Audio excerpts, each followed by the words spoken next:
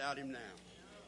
He'll see you through. Praise the Lord for that. And good to be back in prayer. And I'm glad y'all know enough to get up and put your offering in. I didn't tell you to, but see, we do the offering at the end down at Tahlequah. And probably up here they figure they better get the offering before they have me get up to preach. Because you might not be wanting to put in any money, or you might want to leave early with me doing the preaching. But we'll get it either way. I usually tell them we're going to receive an offering, and after we count it, if it's not enough, then we're going to take an offering. But good to be back in prayer.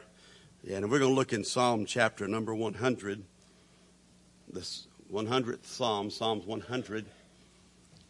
Good crowd today. Appreciate you being here. Appreciate you being faithful in your place this morning. Again, I hadn't been here since Memorial Day weekend, I believe, and so I didn't have much hair to start with. I was always buzzing it off since I got so thin, but now, since then I've gone to just shaving it completely off, and so I hope the light's not shining on my head too much where you can't see. But I decided it ain't worth going to the barber every 2 weeks and paying $10 for more hair than I had. And so I found this thing, electric razor called Skull Shaver, man, just made for shaving your head. So I just started shaving my head. And so after the first time I shaved my head, like I asked my wife, I said, "What do you think?"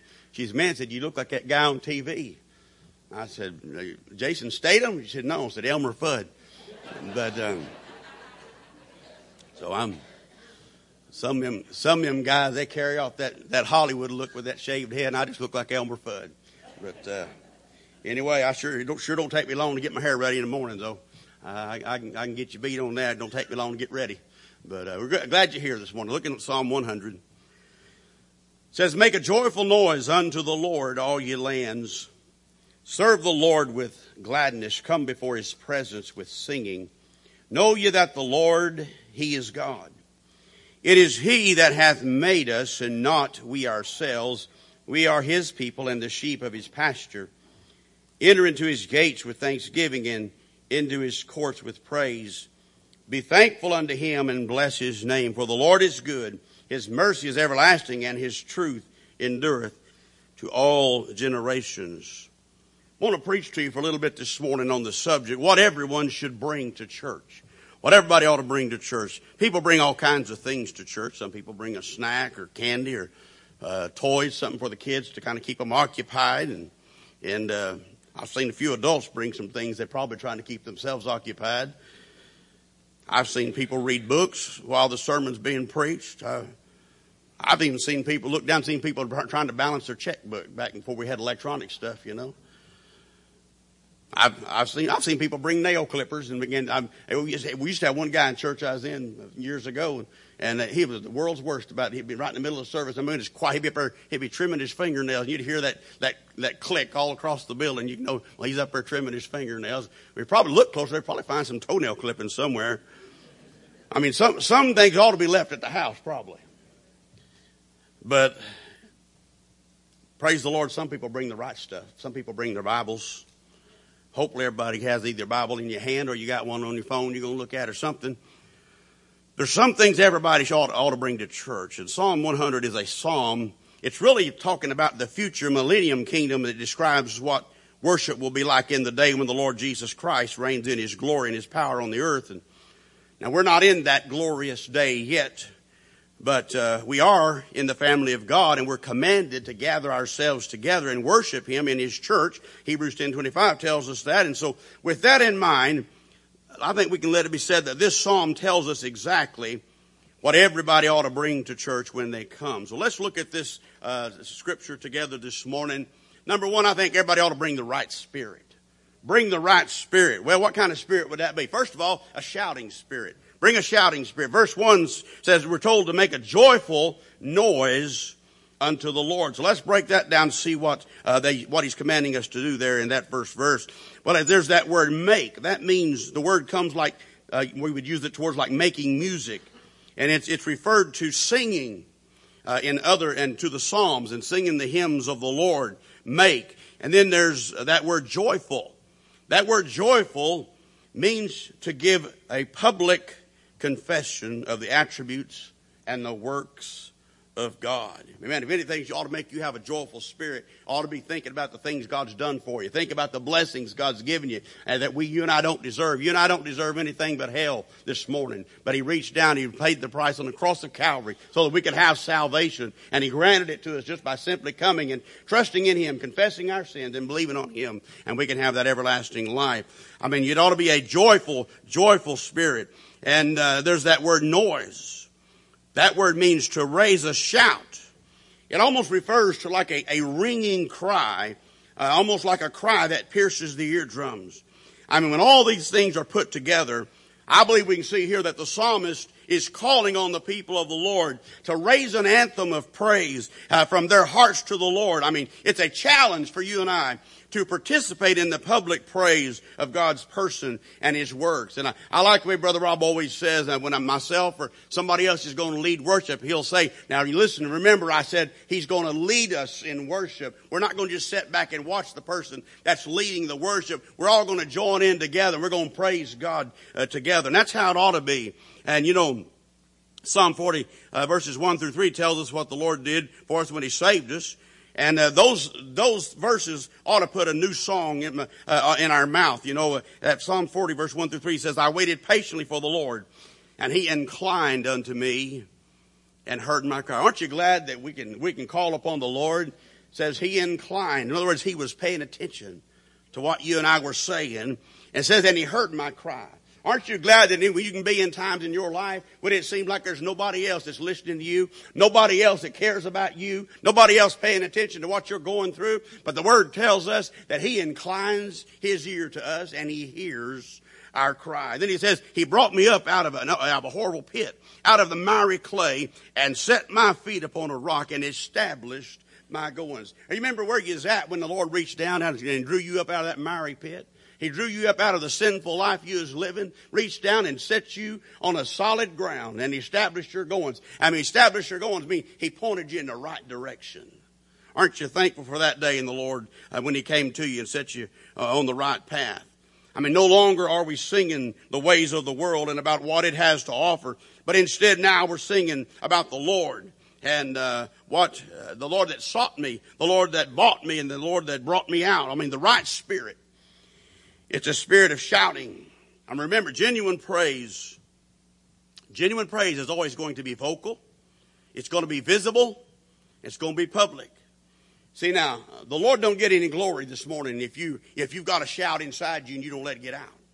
I mean, you've got praise down inside you and you're just keeping it to yourself. I mean, it may make you feel good, and God knows the intents of your heart.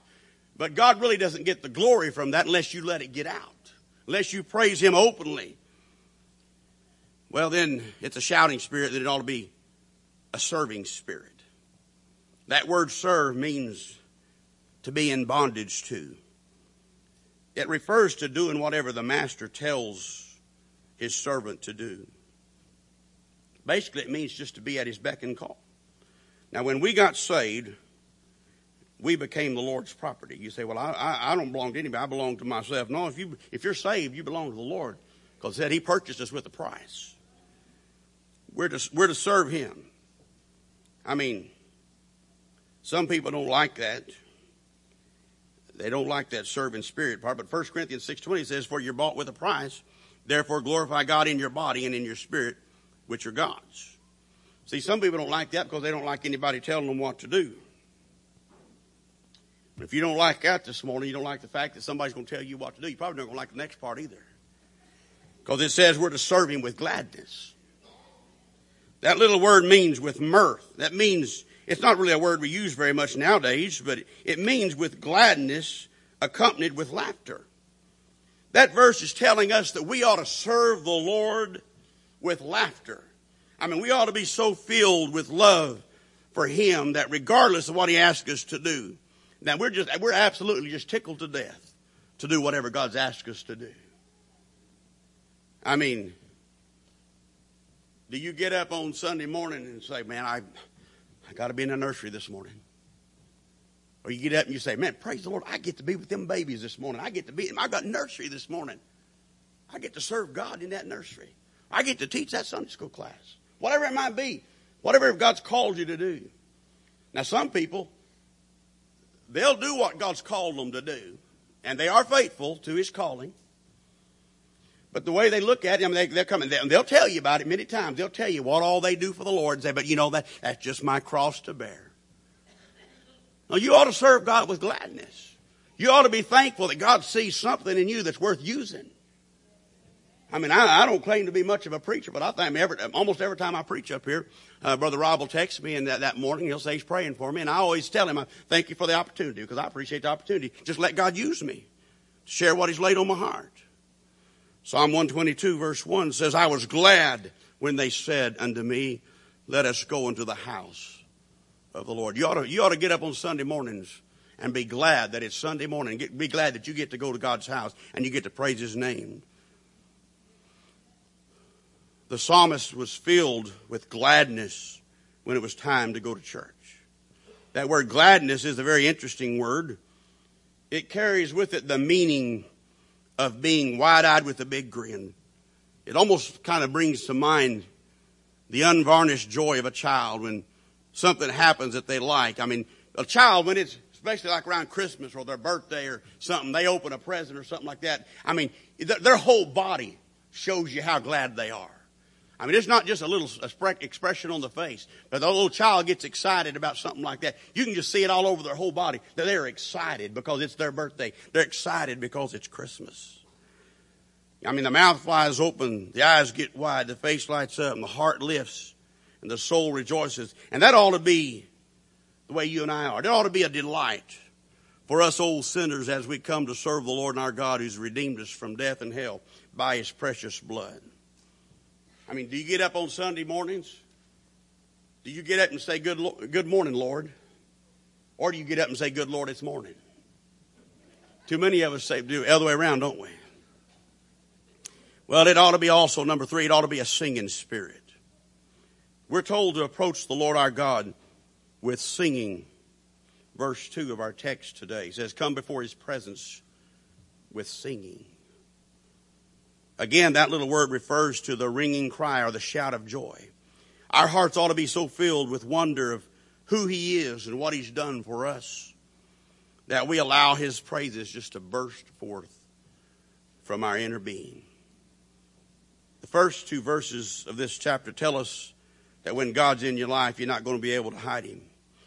You're not going to be able to keep Him a secret for very long. I mean, you can't have somebody the size of God in your heart without Him getting out and every now and then. Sometimes He'll run out your eyes. Sometimes He'll show up in your raised hands. Very often He ought to run up your throat and over your vocal cords, make you sing and shout praises unto Him. Fact is, if you got the Lord down inside of you, you're not going to be able to hide it. My dad used to always say, he said, you oughtn't have to skin somebody to see if they're a Christian or not. You oughtn't have to skin them to see if the Lord's in there. The Lord ought to be able to, they ought to show up. But you need to bring the right spirit. Number 2, you need to bring the right submission. Bring the right submission. Submit, number 1, submit to the person of God. Verse 3 says, know ye that the Lord, He is God. We're told to know that the Lord's God. That word means to make a distinction. We are to know that He and He alone is God. I mean, this morning, do you have it nailed down this morning who your God is? Is your God the God of the Bible? Who's your God this morning? You might wonder how you can know. Well, really it's very simple. What or who do you give most of your time, attention, and money to? What is it that's got priority in your life this morning? Whatever it is that's got priority in your life, that's your God. That's the God you're really serving. Have you made the right distinction and acknowledged God Almighty as the God of your life? I hope you have. By the way, if you ever get it nailed down in your soul that He is God and that He is superior to every other person, thing, or activity in your life, then you're not going to have any problem serving Him like you should. The reason so many people, it seems like nowadays, They don't make church a priority. They don't make reading their Bible priority. They don't make praying priority. They don't make serving God the priority that it ought to be in their life. The main reason for that is they just hadn't truly nailed it down in their heart just who God is. I mean, if we announced that there was going to be somebody really important here today, used to they'd say, well, if the president was going to be here today, and it would still be. I'm not really particularly fond of the current president as far as my personal opinion, but it still would be an honor for him to be, for the president of the United States to be in attendance. But man, if there's going to be somebody like the president or somebody that was going to be here, man, there'd be a lot of people that come just because it was the president, whether you like them or not. It's the fact that the president of the United States is here, going to be there. They'd want to be there. Well, I got news for you. There's somebody far more important than the president's here every time this church meets together. I mean, people just don't realize. They don't realize the awesomeness, what it means for that you and I can get together and praise and worship Him, and we have the presence of God is here. I mean, we are meeting with the Creator of the universe. The God of heaven is with us. And if you realize truly who we're meeting with every time these doors open and we meet together, you wouldn't want to miss it unless you absolutely had to. You don't want to be here. You want to serve Him because you realize who He is. Submit to the person of God. Number 2, submit to the purpose of God. We're reminded that we are what we are because He's made us.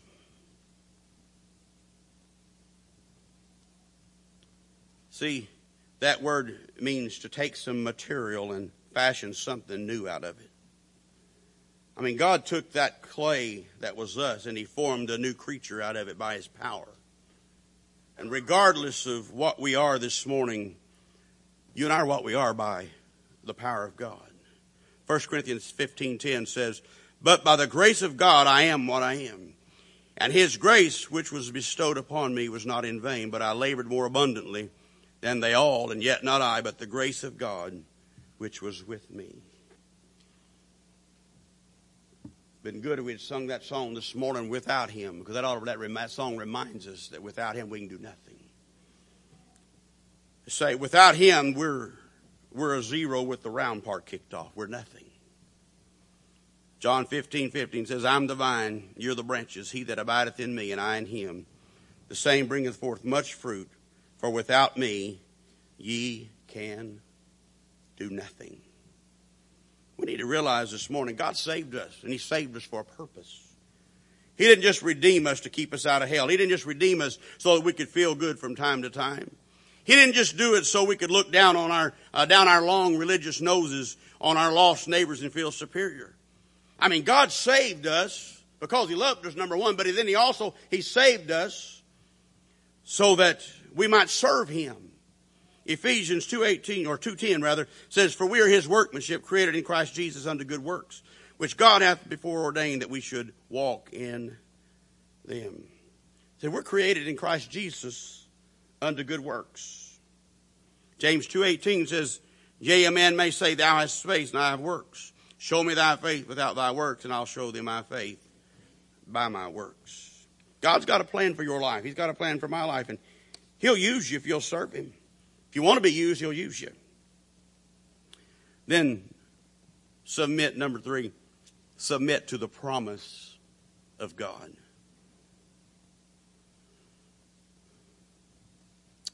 We're the sheep of His pasture, the Bible says, and that statement just really reminds us that we belong to Him. And just like a shepherd looks after the welfare of his sheep,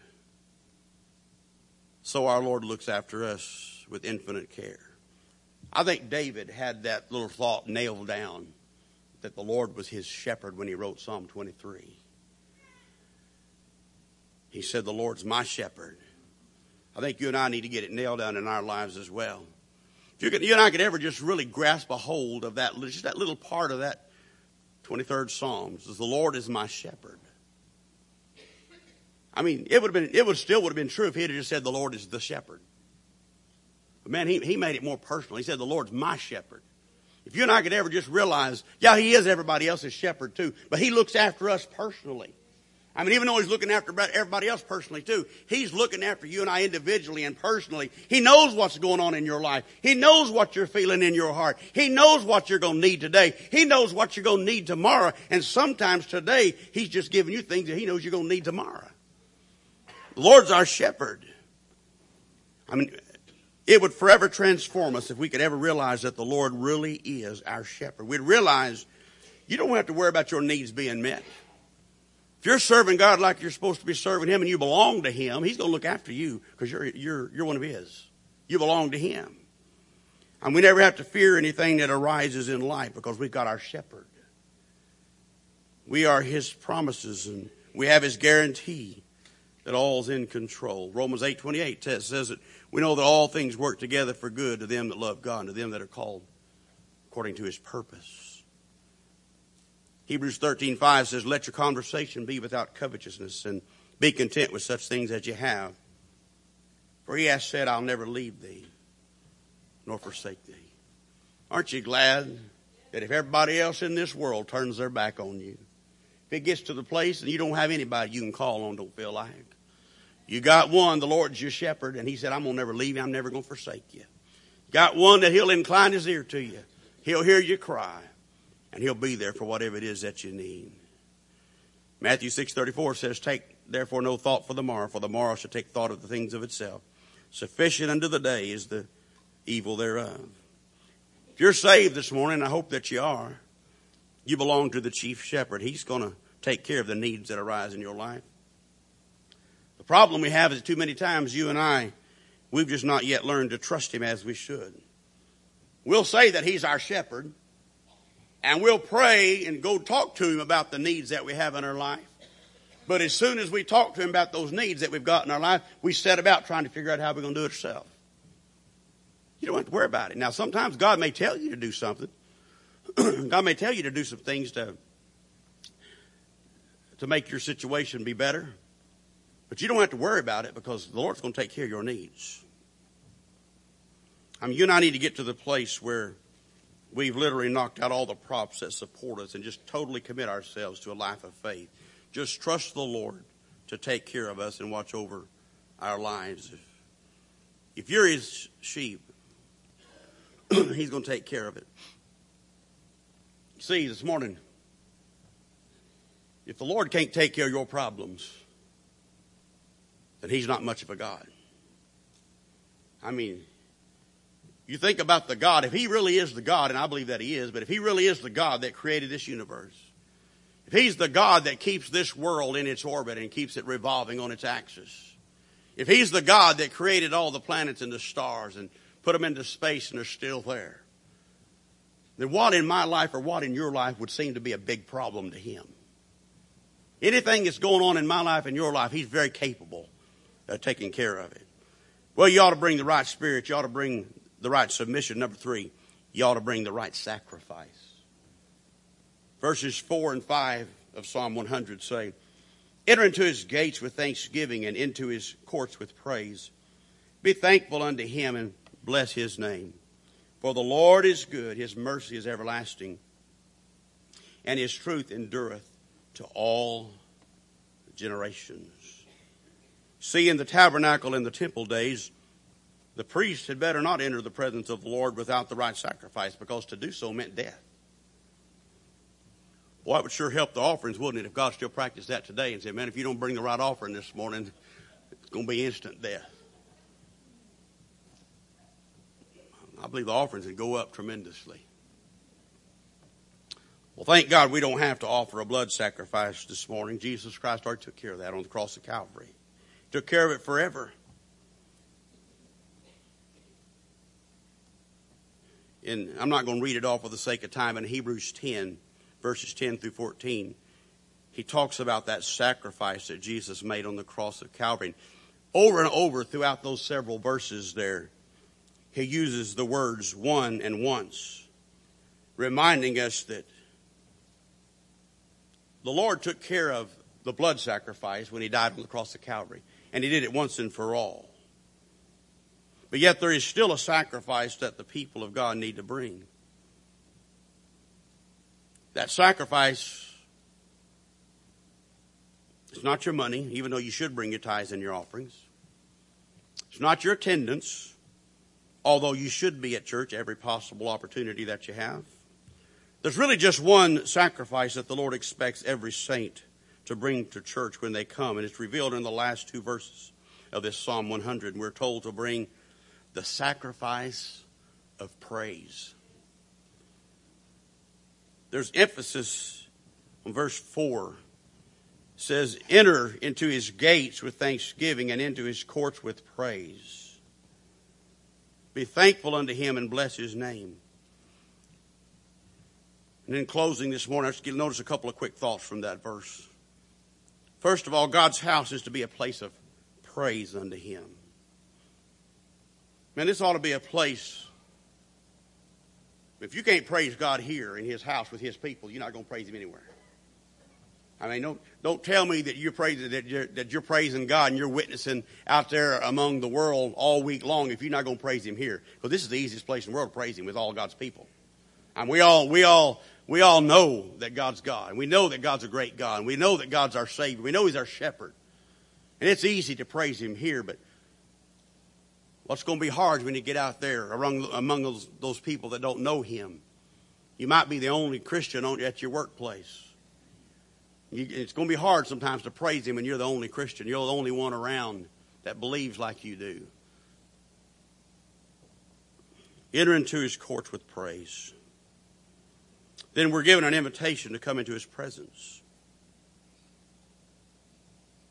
I like that. Coming into his presence. That's why it's so important what takes place in this building every time we get together and worship. Because we're not just here to have a good time. We're not just here to, even though it is encouraging, we do need the encouragement of our brothers and sisters in Christ. We're not here to even just encourage each other. We are here to praise him. We are here to praise God and thank him for his blessings. Thank him for what he's done for us. As a matter of fact, if God never blessed us another time the rest of our life, if God never did another thing good for you until the day you go home to be with him, you ought to still spend the rest of your days praising him for what he's already done in your life. We're told to enter into his gates. Now, gates are defensive weapons, and usually they're closed to all outsiders. But through the blood of Jesus Christ, the Bible says we're no longer the enemies of God. Romans 8:7 says, but now you're sons. The gates which were once closed to us are now opened wide. And matter of fact, we're beckoned to enter into the presence of God as we bring to him the sacrifice of praise for our salvation. We're invited to, it says here, to enter into his courts with praise. You see, first he says enter into the gates of the outer courtyard. Then he says enter into his courts with praise. Now we're not just allowed access to the outer limits of his sanctuary, but literally because of the blood of Jesus Christ, we are invited to walk directly into the throne room where we can meet him in all of his glory. We don't have to go to some priest and say, I know I can't go where God's at, but would you take this request? Would you take this sacrifice and go and give it to God? Because you can go where his presence is. You don't have to go through some priest this morning. If you're a born-again child of God, you got the Holy Spirit living in you, then the Holy Spirit is relaying those messages back and forth from here to God. And you and I can just go directly into the throne of grace and present our petitions, our prayers, our thankfulness directly to him. It's no wonder the psalmist challenges us to be thankful and to bless his name. We're counseled to bring the right sacrifice when we enter. We're told to bring the sacrifice of praise. Verse 5 gives us 3 reasons for praising his name. Verse 5 says, for the Lord is good, his mercy is everlasting, and his truth endureth to all generations. Number 1, praise God for his goodness. We're told that the Lord is good. I know that seems like a really limited description for God, but that word means good, pleasant, beautiful, delightful, glad, joyful, precious, correct, and righteous. It also can be used to mean expensive. Everything about God and everything that God does is an expression of his goodness. If you and I could ever realize the goodness of God, when it's poured out upon us, we're so undeserving. I mean, we don't deserve, even once we're saved, we still don't deserve it. It's only by the grace of God we have what we have. God is so good to us. We can praise our God because He's good. Regardless of what happens in life, God's good. No matter how things turn out, God's still good. So give praise to Him for His goodness. Number 2, praise God for His grace. The last verse here tells us that God's mercy is everlasting. We can praise God because He's constantly extending His mercy to us as we go through life. And as you know, probably this morning, mercy is defined as not getting what you deserve. And we live in a time when everybody's always wanting what's coming to them. I mean, you'll see all these ads by these lawyers. If you've ever experienced this or that, then call our number and we'll see that you get what's coming to you. Man, you may have some things coming to you down here from some situations like that. Not knocking that, but you're not going to ever hear me going before God and saying, God, would you please give me what's coming to me? I don't want what's coming to me. If I got what's coming to me, I'd be in hell right now and stay there for eternity. Man, I want to go, God. I want God to give me mercy. Man, I'm looking for a crop failure. I know the Bible says you reap what you sow. Man, sometimes I look at my life and I say, God, I know the word says we reap what we sow. And Lord, I believe your word's true. But Lord, I do also know that sometimes some crops fail. And Lord, I got some seeds I've sown in my life. I sure wish you'd just bless me and let those crops not come in. Let that be a crop failure. Thank God for His grace. 2,000 years ago, God's Son, Jesus, took my place on an old, cruel Roman cross. And while He was dying there, all of my sins were transferred to Him, and He died there in my place. I believe as He was dying there on the cross, I believe God the Father looked at Jesus the Son, and He saw my sins. It was just as if I was on that cross, and my sins were there. He saw me hanging there that day, and He poured out His wrath. Even though I was the one that deserved that. Because Jesus took that on Himself, God the Father poured out His wrath towards me, but instead He poured it out on His own Son on the cross of Calvary.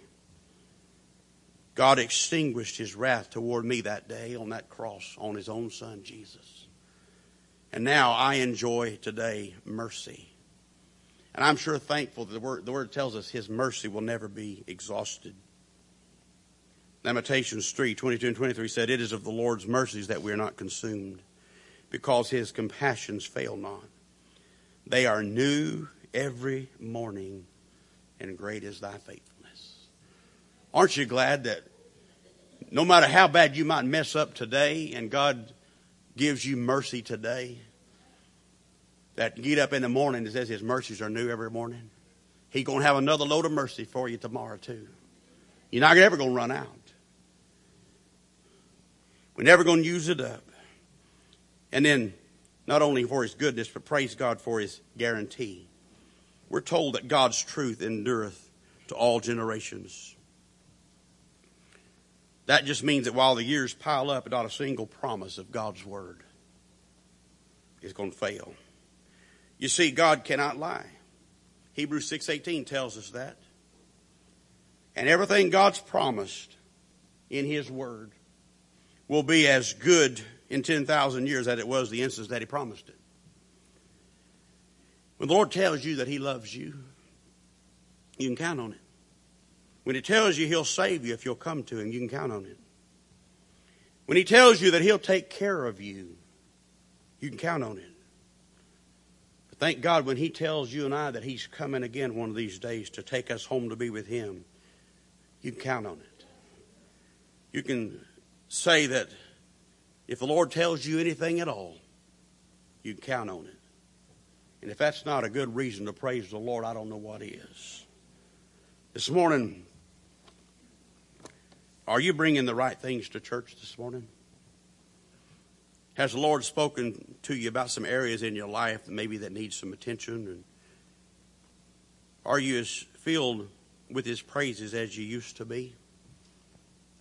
Or has the things going on in your life just kind of somehow just kind of dampened your praise, and maybe you've just not got a recent glimpse of how blessed you still are? Maybe this morning you've been here and you've been hearing me talk about these wonderful things of the Lord Jesus Christ. And yet, as the Holy Spirit has made it aware in your heart today, maybe you realize that you've never been saved. You've never accepted the Lord Jesus Christ. You've never found that time in your life when you've realized that you're a sinner, because the Bible says all have sinned and come short of the glory of God. And you've realized that Jesus Christ died on the cross of Calvary, not for anything that He's done, but He died on that cross for your sins and my sins. You believe that He died on the cross for your sins. You believe that He was buried and rose again. The Bible says all you've got to do is just believe on Him and call upon Him and ask Him to come into your heart and be your Lord and Savior. If you've never done that this morning, it would absolutely thrill our hearts for you to walk down this aisle in a few moments and just pray and ask God to come into your heart and be your Lord and Savior. This morning, are you bringing the right spirit? Are you bringing the right submission? And are you bringing the right sacrifice? You just mind the Lord this morning. Let's all stand together with every head bowed, every eye closed. Brother Bob's going to come lead us in a verse of invitation in just a moment. And